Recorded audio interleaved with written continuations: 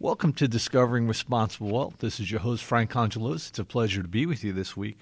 Through the month of December, we're working on really winding down the year of 2013 and really starting out the year of 2014 on the right foot financially.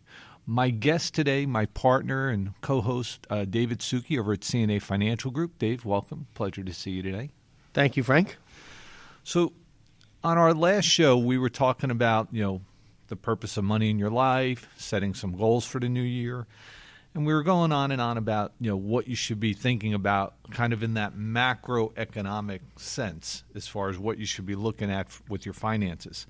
On this week's show, what we're going to do is we're going to talk about some last-minute financial advice that you should be considering before the end of the year really hits. And so the first thing that I would tell people, or that I'm suggesting as our listeners, is really to focus on some of those flexible spending accounts, FSAs, which is if you've been taking money out of your pay for child care and for other benefits that need to be utilized by year end, you only have a few weeks to make sure that that gets done. So I know, Dave, you recently used up your HSA account because our buddy Dave here and his wife just had a little baby girl. So, Dave, congratulations. How's Tony, by the way? She's doing terrific. Very good. By the way, what's the baby's name? Samantha Brielle Suki. Very good. For our listeners, just so that we're sharing with them.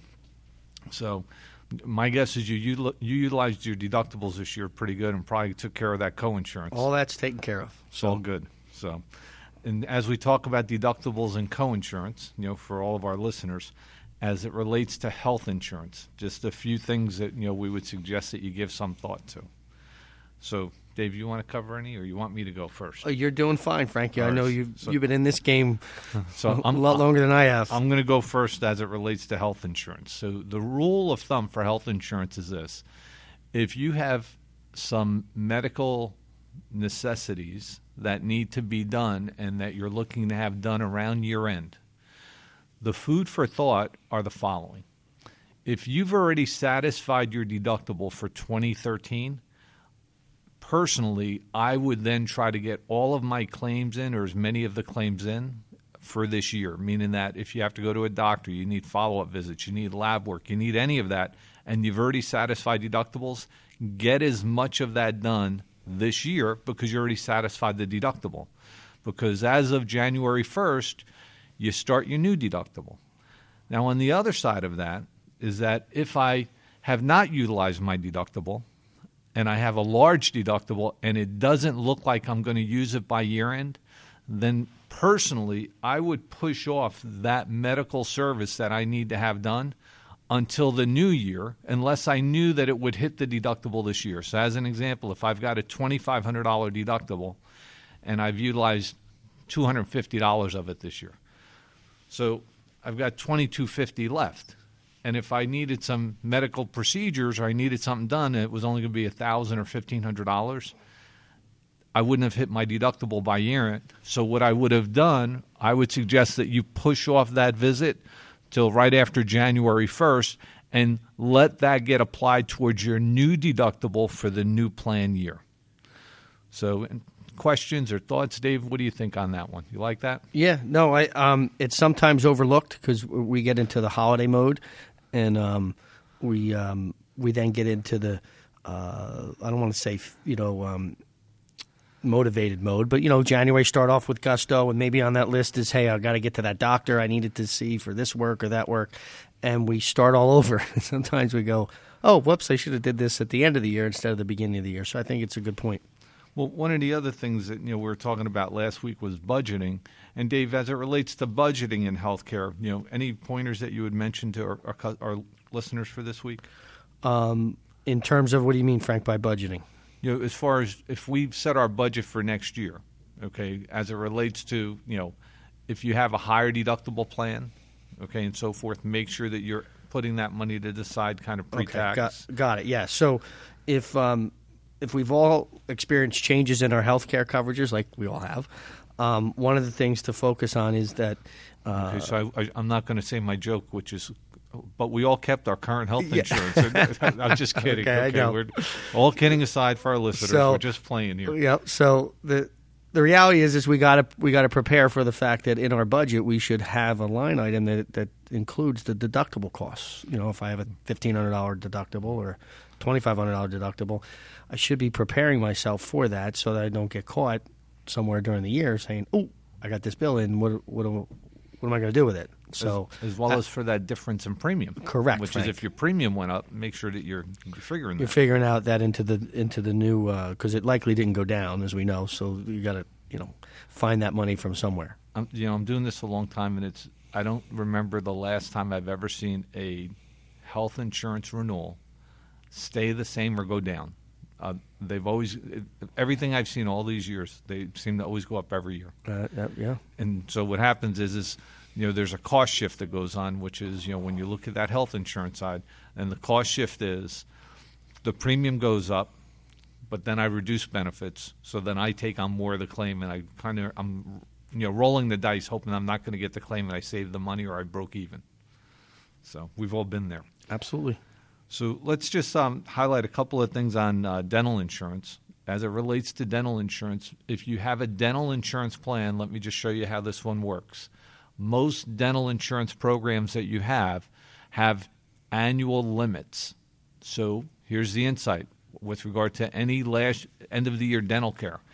If you've already hit your limit this year, so if you have a $1,000 or $1,500 limit and you've hit it this year, I would put off those services till after January 1st. On the other side of that is if I didn't hit my limit this year and I need to have some work done, I would probably get it done in this year and try to manage that plan accordingly. So as an example, if you needed to have a root canal and you needed to have a crown done, things of that nature, you may start doing it now. And I know that it's, we just had Thanksgiving, and I know we have Christmas, and we're going to have New Year's, and nobody wants to be uncomfortable in pain as it relates to their teeth. But as it relates to benefits, this could be big for you. And when I say it could be big for you is that, if you have a procedure that may be a couple $1,000s, use it up this year. And if you have additional work that needs to be done, once you've maxed out, push that into next year. That's what you got the insurance for. Just FYI for all of our listeners, make sure that you're managing your claims because that helps to manage your cash flow. So just food for thought. The next thing that I have kind of on my items to just go through as we're looking at year end is really now we're going to talk a little bit about your investment accounts because the market overall has had a very good year. You're hearing about as we're taping the show, the NASDAQ is over 4,000, the Dow's tipping over 16,000. Everything is up. I mean, it seems like Christmas already. What do you think, It's Dave? good, as they say. Good. It's all good. It's all good. But the reality is that what goes up at some point may come down. Okay, it doesn't just the market just doesn't go in one direction. If we recall back in 2008 and 2009, it was like the sky was falling. So we always tell people is that asset allocation and managing risk is really one of the keys to everything that you're doing. Dave, what's that statistic? What percentage of the your investment comes down to the success is what? And 94%, Frank, comes from the actual allocation. So for all of our listeners, by the way, I knew that answer, but I wanted to make sure that you hear that, and you hear that several times because you've heard me say that over the years, and you're hearing Dave say that, which is asset allocation really does matter as it relates to where you're putting your money. So that being the case, when you're looking at year-end right now, what we're suggesting is that you really give some thought to reallocating the portfolio. So reallocating basically means this, is that opposed to what we've emotionally do at times, which is we buy high and sell low, okay, meaning that we're generally jump into the market when it's real hot like it is now, which means that we're buying high. And then when the market's tanking and all of a sudden, my hair is falling out, those of you, we kid, and Dave will tell you, I got the face for radio. And so as I'm pulling out my hair and it's turning gray because the market's falling and I got clients that are upset and nervous, what happens is we tend to start selling. So we buy high and sell low, and that's the opposite of what we should be doing. So rebalancing is an automatic way for you to sell high and buy low. So the theory behind that is that if you've had a substantial run-up, like in the year 2012, emerging markets was the best performing asset class. So if I was reallocating my portfolio at that time, I would have sold some of my emerging markets and I would have reinvested in some of the other asset classes that didn't perform as well. So I would have done it correctly for a change, which is I would have been selling high and buying low. So our suggestion is to consider that. Dave, what are you going to say? Frank, I would just add, that this is a time of year that the masses run for the discounts, right? Where the retail marketplace is filled with these great buying opportunities. The same thing is with your assets. Oftentimes we overlook the fact that, we have to, if we're following this formula that asset allocation is the leading indicator to success, to just be disciplined around that. And if something's been good, well, that's good, but it also may need to be, the profits may need to be shifted into something that hasn't been as good, because now you'll be following that sell high and buy low it's philosophy. It's saying of when do you actually make money in the market? Yeah. And when you sell is when you sell. Have a profit. Yeah. So if I just stay in everything and I never sell, I never realize the profit. And what I'm not suggesting by any means is that you should go out and liquidate things. Right. What I'm saying is you need to tweak.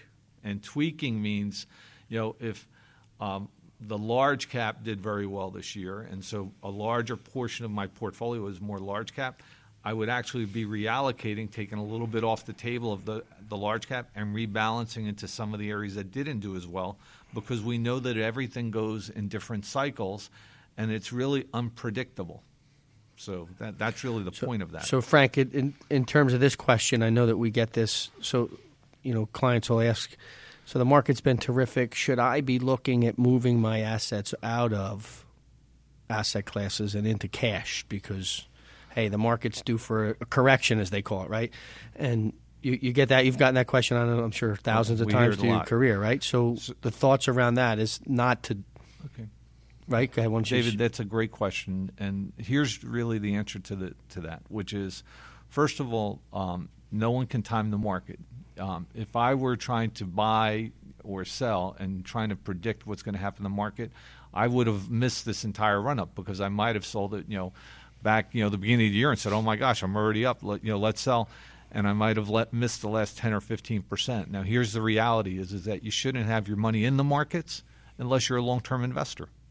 So if I'm in this for the long term, even if there was a 4% or a 5% pullback or whatever the case might be, I'm here long term anyway. That's okay. Okay, because again, I made or lost money when I sold. So trying to time the market, you typically tend to miss the bounces. And in those bounces, in those substantial years when they go up, if you miss that, then you get a very mediocre return. Dalbar does a study, and in their study, they talk about what the market has historically done over long periods of time. So they'll tell you that the market did roughly 9% over a long period of time, but then it says the average investor did roughly 3%. And why is that? And the reason being is because we can't time the market, and we tend to invest emotionally, which is we're buying and selling at the wrong times. And that's why I say is that if you are a long-term investor, the best you can do is really 94% of that overall return is the asset allocation. 2% comes from timing it. So that being the case, I would tell you that be cautious, because it is high right now. So I wouldn't be super aggressive. I'd be cautious. I'd look for entry levels to put money in, which is if I saw a pullback, I may go in a little bit more. But I wouldn't be selling and trying to jump out and trying to time the market. Time it, right? So yeah. That'd be my insight on that, Dave. Good. So also with regard to rebalancing, there's a couple of things here, and Dave, maybe you might want to just touch on some of the tax issues with regard to rebalancing. Right, yeah. So this time of year, a lot of clients have probably maxed out their retirement plans or gotten to that point. We're not discussing the fact that they should be rebalancing or having to worry about taxes in those plans. 401k plans are tax deferred, right? So we can move in and out of things without tax issues until we decide to withdraw. So no problem with rebalancing on qualified money? No. It's not what we call non-qualified money, so your typical brokerage account or mutual fund that you're buying direct, that's not in a retirement plan, that when you make a decision, whether a buying or selling decision, there's usually a cost involved, right? On the selling side, that cost may be taxes. Correct. Right. So we'll be in a situation, Frank, that you want to be mindful of, hey, I where did I buy this at? That's my basis. Where am I selling it at? Okay. And then if I've had a gain, I'm going to pay a tax. Correct. Right. Are there ways to Not to interrupt you, but I must. You know my saying about taxes? Yeah. Taxes is like love. It's better to have and be taxed than not to have. That is true. So the consideration, right, if you talk to the accounting people of the world, is that you can oftentimes sell off of a gain and also sell off of a loss, and maybe they wash each other so you pay no tax. So if I had a $3,000 gain, Frank, in one investment and I had a $3,000 loss in another, the IRS says, hey, you're no better off, so we're not going to hit you with a tax because they wash each other out, and the accountant files that. It's a great insight, Dave. Right. So when you rebalance, that's usually a good way to look at it. How do I do that, so that I'm not getting whacked in taxes? Great. So for our listeners, as you're listening to that, the time is now. You should be looking at that rebalance. Again, the non-qualified, as Dave just said, don't worry about it. The other side, you should be matching up your gains and losses, so that, you're minimizing any taxes. And then the last thing that we'll just touch on briefly today is with regard to any of our listeners that have 401k plans that may have any type of a matching contribution, which is if you did not maximize that match that you get from your employer, this would be the time of the year to look at it to say, hey, you know what? I could get a little bit more match. Maybe you defer a little bit more this month, and this way you can maximize that match that you would get from your employer. So for all of our listeners, you've been listening to Discovering Responsible Wealth. This is Frank Congelos with our guest host today, David Suki. David, again, pleasure to have you with us on the show. Thank you, Frank. And for all of our listeners, we wish you a truly blessed week. If you have questions, you can write to us at the Institute of Responsible Wealth, 2431 Atlantic Avenue, Manasquan, New Jersey, 08736, or email us at info@iofrw.com.